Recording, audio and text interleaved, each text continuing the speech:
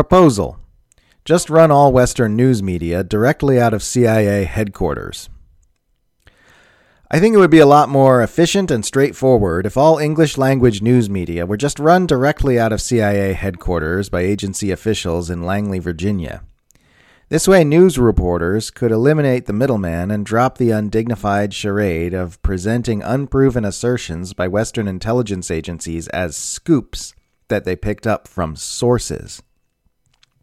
I mean, right now, the mass media are churning out stories about intelligence, which says Vladimir Putin has decided to invade Ukraine very soon, citing government officials and anonymous sources.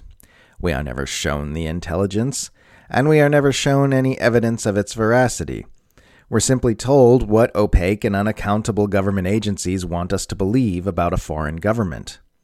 We're not even reminded by the publishers of these CIA press releases that Western intelligence agencies have a very extensive history of lying about exactly this sort of thing, and we're certainly not informed that Kyiv appears to be ramping up aggressions in eastern Ukraine. I mean, look at this ridiculous tweet by CNN's Natasha Bertrand. Scoop. U.S. and allies have new intel that suggests Russia could be planning to attack Ukraine prior to the end of the Olympics, contrary to previous assessments. New intel comes out as officials have dramatically ramped up the urgency of public warnings related to Ukraine in the past 24 hours. That's not a scoop. That's just a news media employee repeating something she was told either directly or indirectly by the Western intelligence cartel. She's literally just telling us what an immensely powerful spy agency told her to say. And that's become the norm for mass media reporting on all nations the Western Power Alliance doesn't like, especially Russia. So why mess around? Why not just move CNN's office into the George Bush Center for Intelligence in Langley and have the CIA just publish its reports directly from there? I hear CNN needs a new president anyway. That way nobody needs to pretend they're doing news reporting instead of intelligence agency stenography.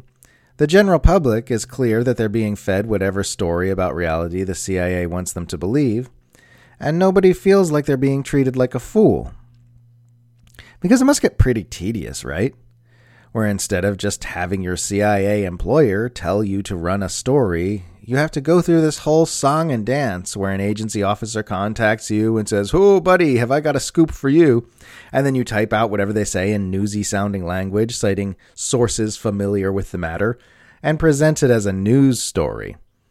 Clearly, that's not news reporting.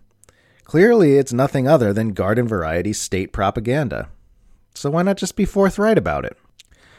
I know the CIA has a lot going on right now, but surely it can make some space in all its domestic surveillance, lying, torturing, drug trafficking, coup staging, warmongering, and assassinations for a little state media propaganda. And of course, we already know the answer to that question. Propaganda doesn't work if its targets know they are being propagandized. It needs to be administered by institutions who the public trusts to tell them the objective truth about what's going on in the world. If the U.S. and its Five Eyes allies simply controlled all media through the government like overtly totalitarian regimes, their propaganda would actually be far less effective than the systems of domestic perception management that have been in place currently. The CIA is officially forbidden from operating in the United States, though as we've seen many times since its creation up to the present day, this is treated more as a guideline than a restriction. But what it is not officially forbidden to do is contact the media directly or through a proxy under the pretense of feeding them a news story which just so happens to advance the interests of the agency. The plutocratic media, who benefit from the same status quo that the CIA protects, then uncritically funnel that information into the minds of the unsuspecting public. And before you know it, they're rending their garments over a government they'd previously not thought much about.